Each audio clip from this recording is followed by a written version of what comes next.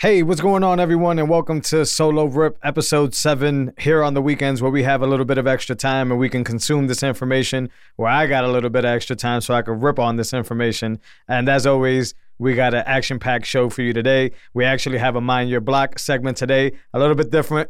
Shout out to my good friend here. He doesn't want to be doxxed, but we'll get into that a little bit later. Here on this topic, we want to talk about John Calvallo versus Jeremy Rubin. It's not really a versus, but I like to think about it that way because Jeremy Rubin and BIP119 have kind of been all over the Twitter feeds and all over Bitcoin for the past few weeks now. And I wanted to get into a really nice post. Rogan says the word Bitcoin and everybody starts to lose their mind. We're going to talk a little bit about that. News from a little while ago, the Feds raised the interest rates. Surprise, Bitcoiners are ready for this. We're going to have your Mind Your Block segment. We have the hash rate going through the roof, which is bad for some people, great for other people. And a really quick shout out to happy birthday to Hal Finney, which is a legend in Bitcoin.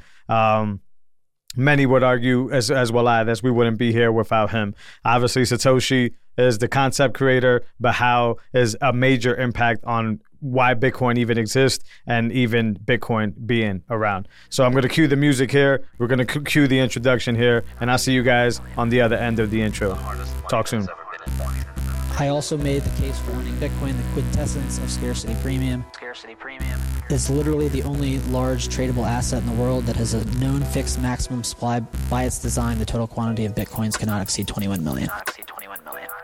Bitcoin is the hardest money that has ever been invented. If you don't have my private key, you cannot spend my Bitcoin, period. And this is the power of Bitcoin. It's the first time we figured out how to create true property that you can take possession of with full custodial rights. All right. We back. Appreciate y'all. Welcome to another episode of Talking in Bits, where we walk you through Bitcoin bit by bit so we can provide you the information you need to succeed and persist. This is once again Solo Rip number 7, and looking very forward to get through this quick but meaningful and impactful information with y'all, as I always tend to do on these Saturday rips. First and foremost, today I'm recording this on Wednesday, May 4th. Happy birthday, Hal Finney. Hal Finney is a pioneer, a cypherpunk, and fun fact, one of the first to receive, the very first Bitcoin transaction from Satoshi was received by Hal Finney. I have a few notes here just to not mess this up, but Hal Finney gave us PGP encryption, reusable proof of work, and supported the Bitcoin project when Satoshi stepped away, and basically one of the early pioneers of everything that we talk about here every week and everything that we're seeing Bitcoin do. So very happy birthday to Hal Finney.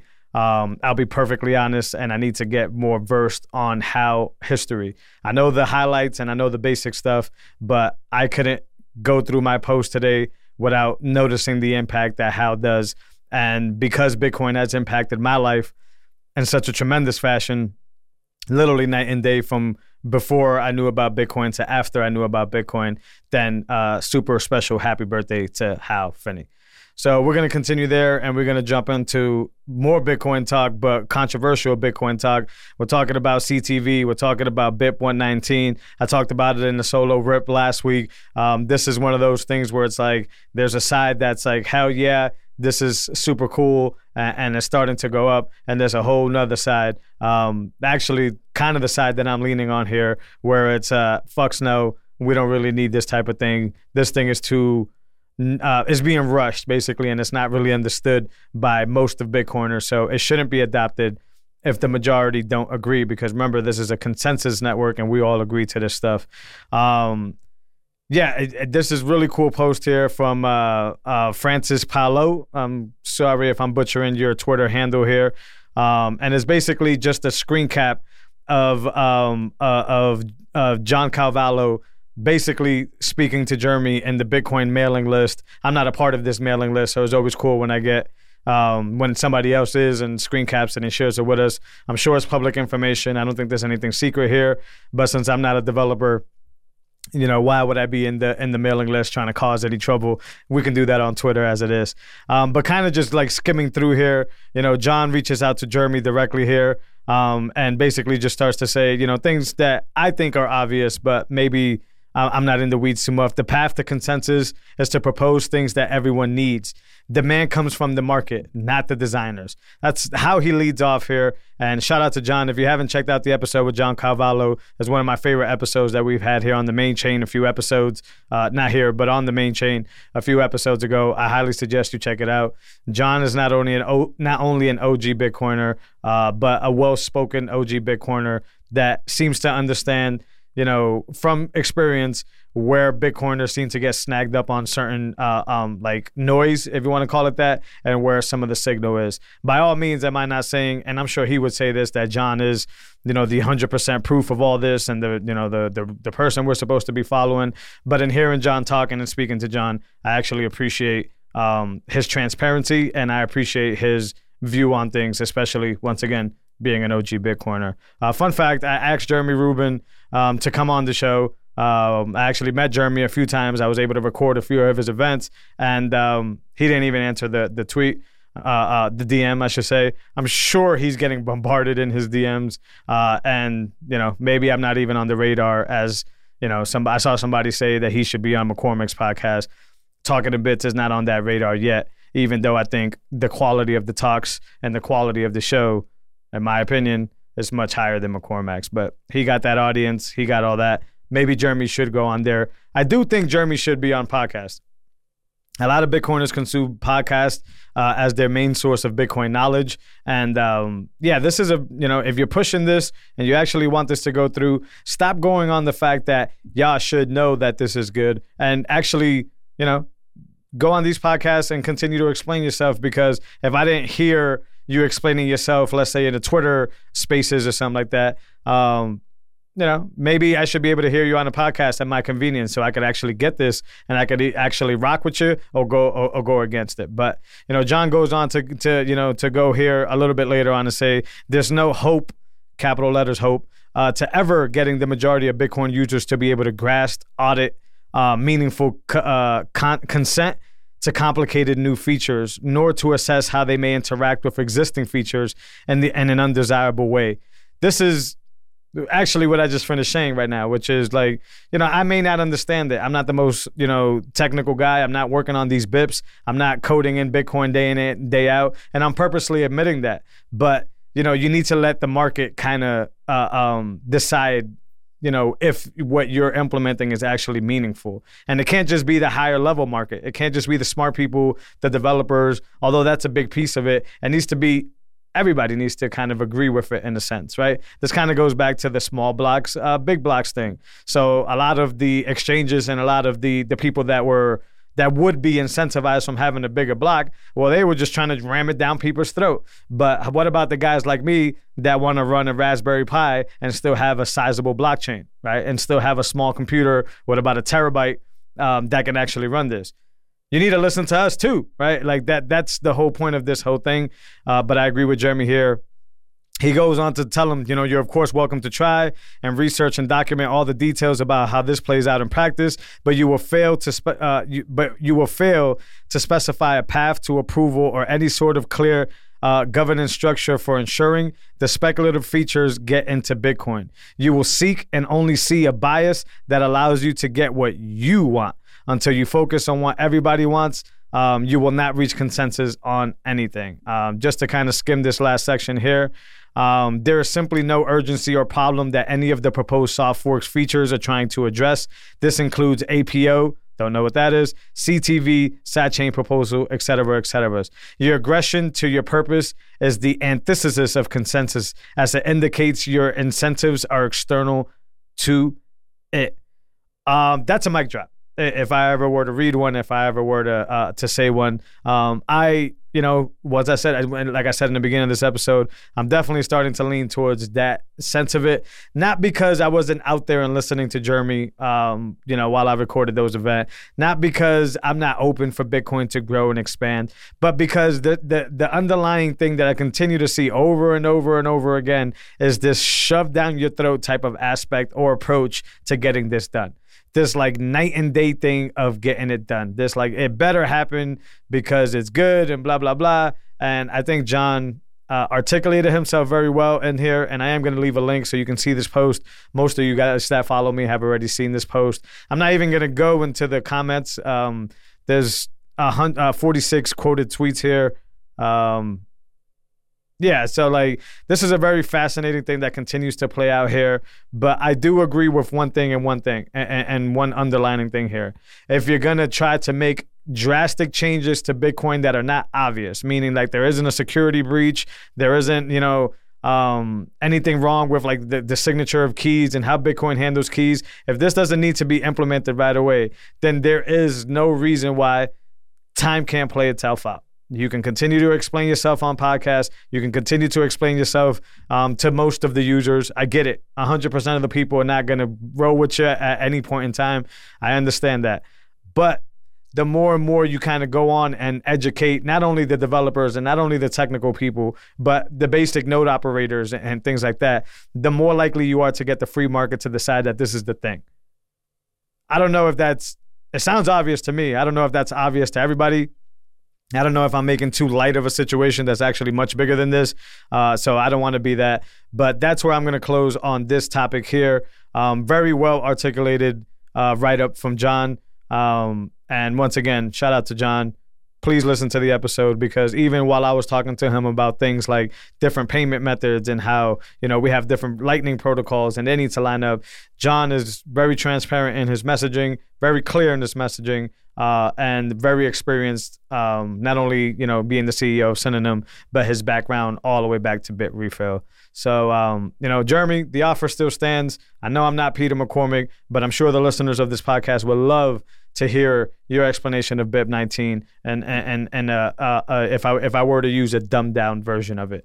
And if you're not skilled in dumbing things down, then I think that's a problem in life. Never mind just Bitcoin, because a lot of this techno babble needs to be simplified for the masses.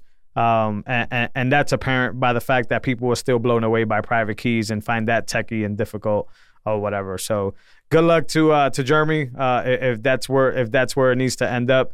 Good luck to John in that sense. But I think John kind of laid it out in the right channel, right? The mailing list, and articulated himself to sound what I've been seeing the majority kind of reflect. So you follow up on it, you check in on it. Maybe you'll mind your block one day on this and we'll be able to talk about it a little deeper. I do want to hear more people's opinions, because as this thing starts to play out, I hear really good arguments for it, but I always hear this like rushed, shoved down your throat argument, and that's just extremely strange to me. So let's move on from there.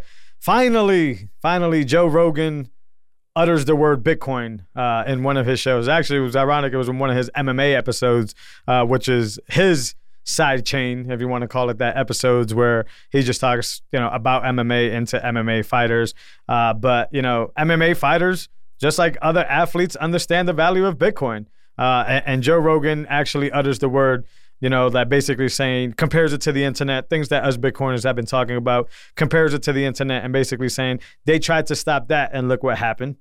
You're probably watching me on the internet. So the same thing with Bitcoin. They're trying to stop that, or they're going to try to drop their digital dollar currency, and Bitcoin will just continue to do what the internet did and just keep Pac-Manning, eating as it continues to go down this road. And for us to be able to experience this as Bitcoiners, we're extremely early. And it's huge. I mean, it's more than 30 million plus now, but we all know Joe Rogan's audience to be a massive audience.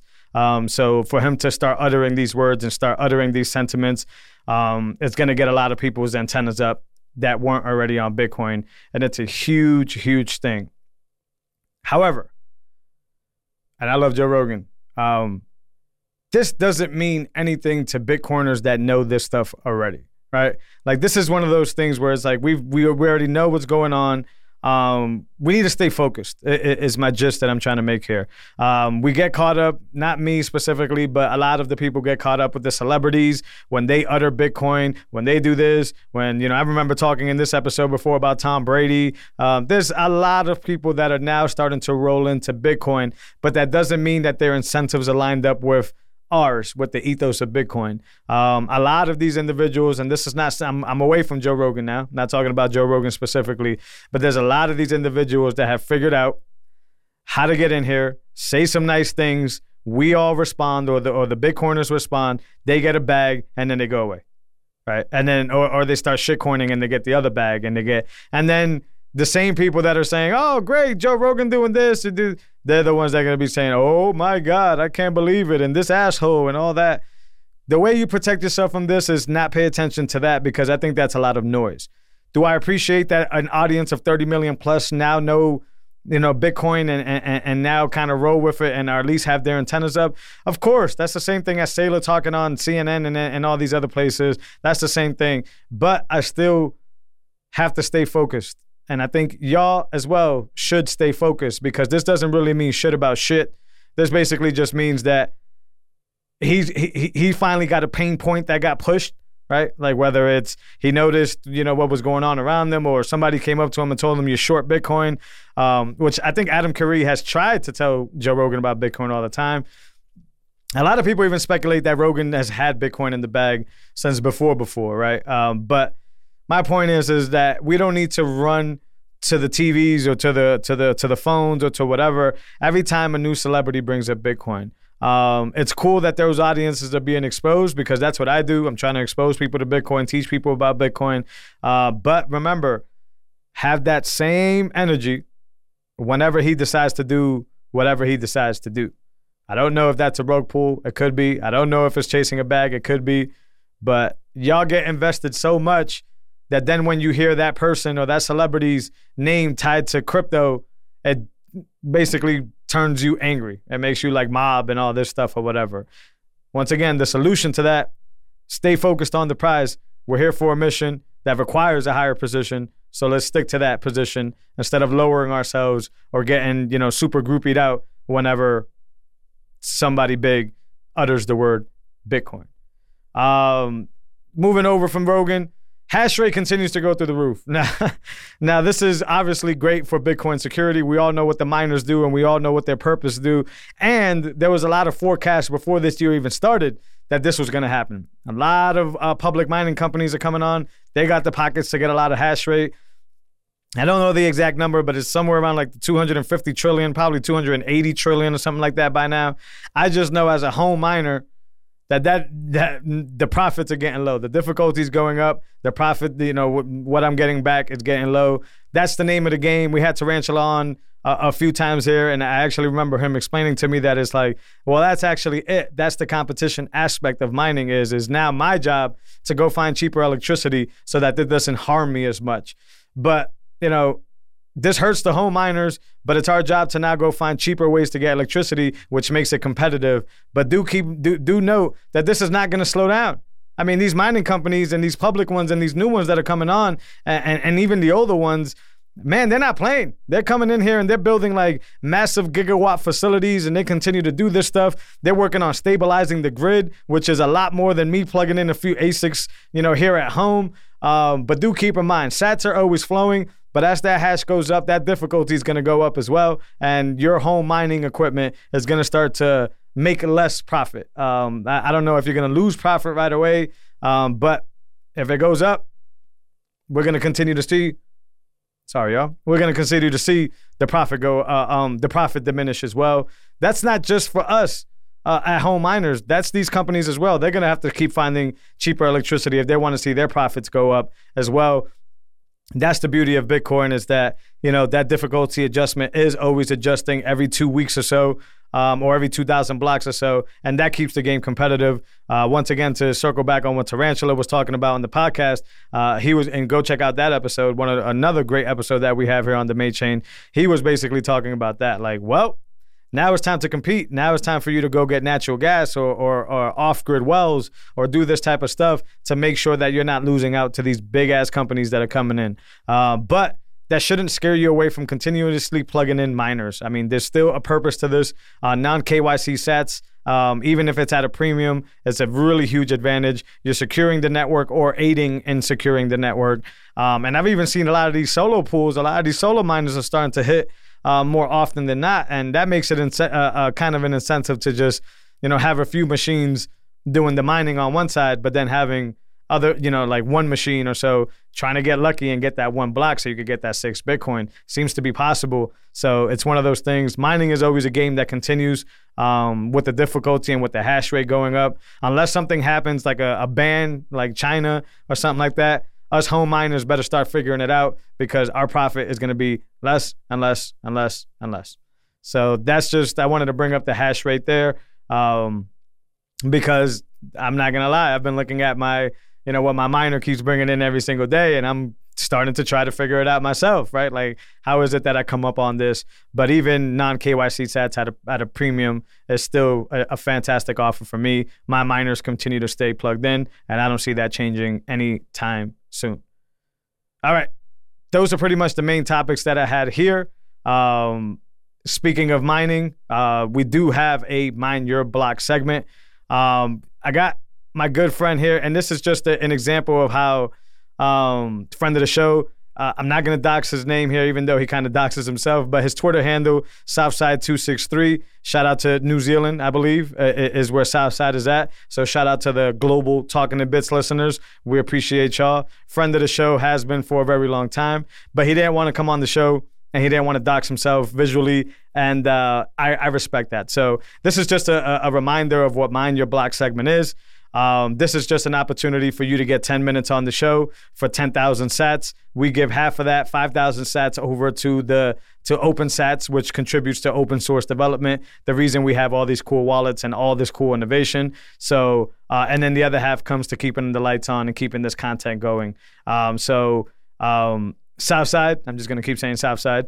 Southside reached out to me in the DMs. He sent me his proof of Mind Your Block. If you guys are interested, you can come on and talk about Bitcoin. You can do what Southside did here and just give me a bunch of topics that I could kind of rant on and I could give my opinion on. Either way, you get 10 minutes of showtime, whether it's talking to me, whether it's plugging what you're working on, or whether it's actually just asking some questions that you want to hear me rip on. And it's for a good cause and for to continue the developer support. I post the proof of payment at the first of every month of the previous month, just so you guys know.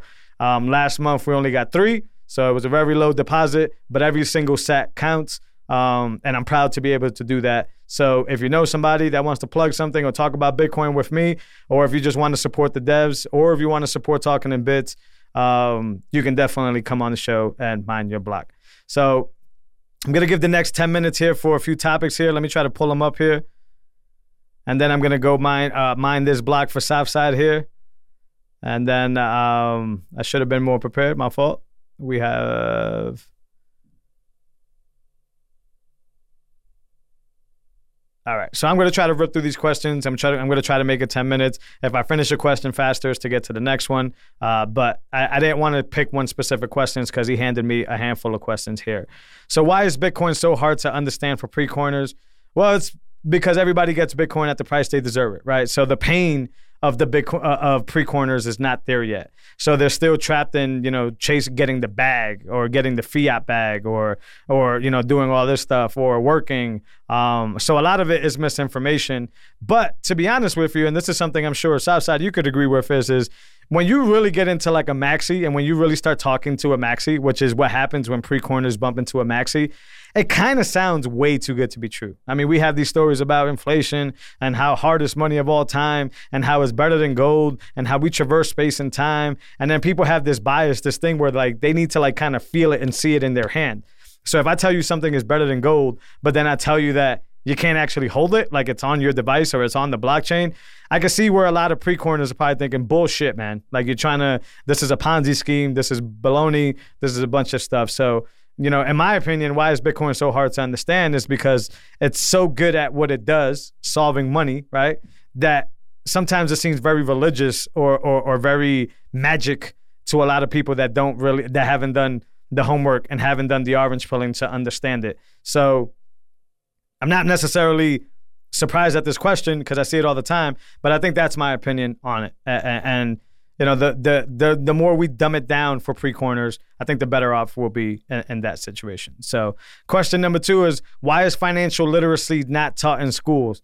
Well, because it's tied to in my opinion, to the fiat spigot, to the government, right? So financial literacy is not taught in schools because, in my opinion, especially in public schools, don't have any experience with private schools. They want to kind of train you to be the sheep, right? Like they actually, if you really look at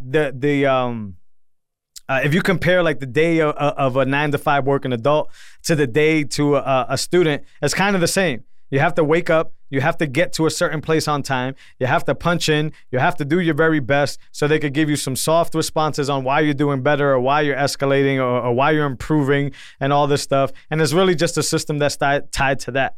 So what you do is after 12, grades of doing that over and over again, and then maybe some college, well, guess what? You're geared, you're primed, and you're ready to rock and roll to go do that for a fiat job, which, as we know, taxes and the government want you to do, is basically training to be a sheep. So why would they teach you to empower yourself if they kind of want you to be a sheep, right? And then if they teach you about the stock market and they teach you about all this stuff, well, that whole industry collapses. And that's like the financial advisor business and all that stuff. So there's a lot of reasons why I don't think it's taught in school. But, it's basically because that curriculum and a lot of different avenues, as we've been seeing lately with the woke culture, that curriculum is not designed to help you. That curriculum is designed to teach you how to be a sheep, how to be a taxable human being, how they can drain your energy, not only for the life of the school, but for the life of everything, right? So that's my opinion on why financial literacy is not taught in school. How has Bitcoin changed your life? He says, miss me with the safety meat diets. I'd say Bitcoin has changed my life because it's lowered my time preference. I tell my wife this all the time. Like before, both my wife and I were working 9-to-5 jobs, and we couldn't seem to get over a hump of being able to store more than about $2,000 worth of value. I mean, like every time we got to, it seemed like this invisible mark that was, set on us, just to curse us. Every time we saved up about $2,000, an expense would come up, like a house expense or a car expense, or, we have kids, so a kid's expense, something would come up and we would have to tap right into that $2,000 and start that saving cycle all over again, right? And then when I learned about the stock market, I started pumping money into that. But that was such a slow climb because you're not really getting the results that you were getting in the years before in the previous market for a bunch of other reasons.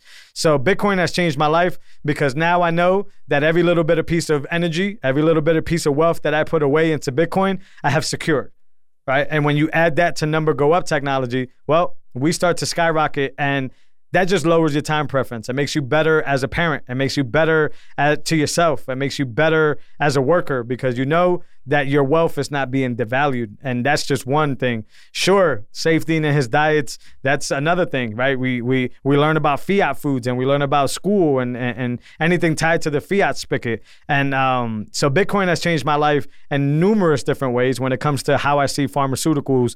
I come from, my previous fiat job was in healthcare. So how that game is being played in insurances, the real estate game and all this stuff, you start to see it when you get orange pilled, right? But the real underlining thing that it did for me, it made me not discount my future and think about 10 to 15 years ahead of time and what I want to leave my kids and how I want to leave this world and how I can do this show at a loss. Because as I explained to you and when we were talking, I do this show at a loss because I care so much about it and about educating, about talking about Bitcoin. So it really just lowered my time preference here. That's the main thing here. Number 4, why does Bitcoin make some plebs don't trust verify every motherfucking thing? Well, similar to what we were talking about, because we're tired of being lied to, right? Before Bitcoin, we've always been lied to, but it was one of those things where you either act like it's not happening or you bite the bullet because there's no other way to rebel against it or to go against it. So, once we figure out and we've seen the examples like the big ones like Mt. Gox and all this other stuff, we start to understand that we need to be verifying more things in life because a lot of people, especially when they're tied to fiat, I would argue the more tied to fiat they are, the more bullshit artists they are. I mean, look at the influencers in the space that are supposed to be Bitcoin only. Think about like the Jay Wills and the Pomplianos and those people or whatever. Well, if you don't verify those people, you get fucked because all they want to do is steal your bag, right? And that's where, it's not just, Bitcoin makes you do it, but it should be a rule in life. You should be verifying the information that you get. When you're reading about history, you don't just take the word of one book. You read a bunch of books on the topic, and then you verify by referencing what's alike and what's not.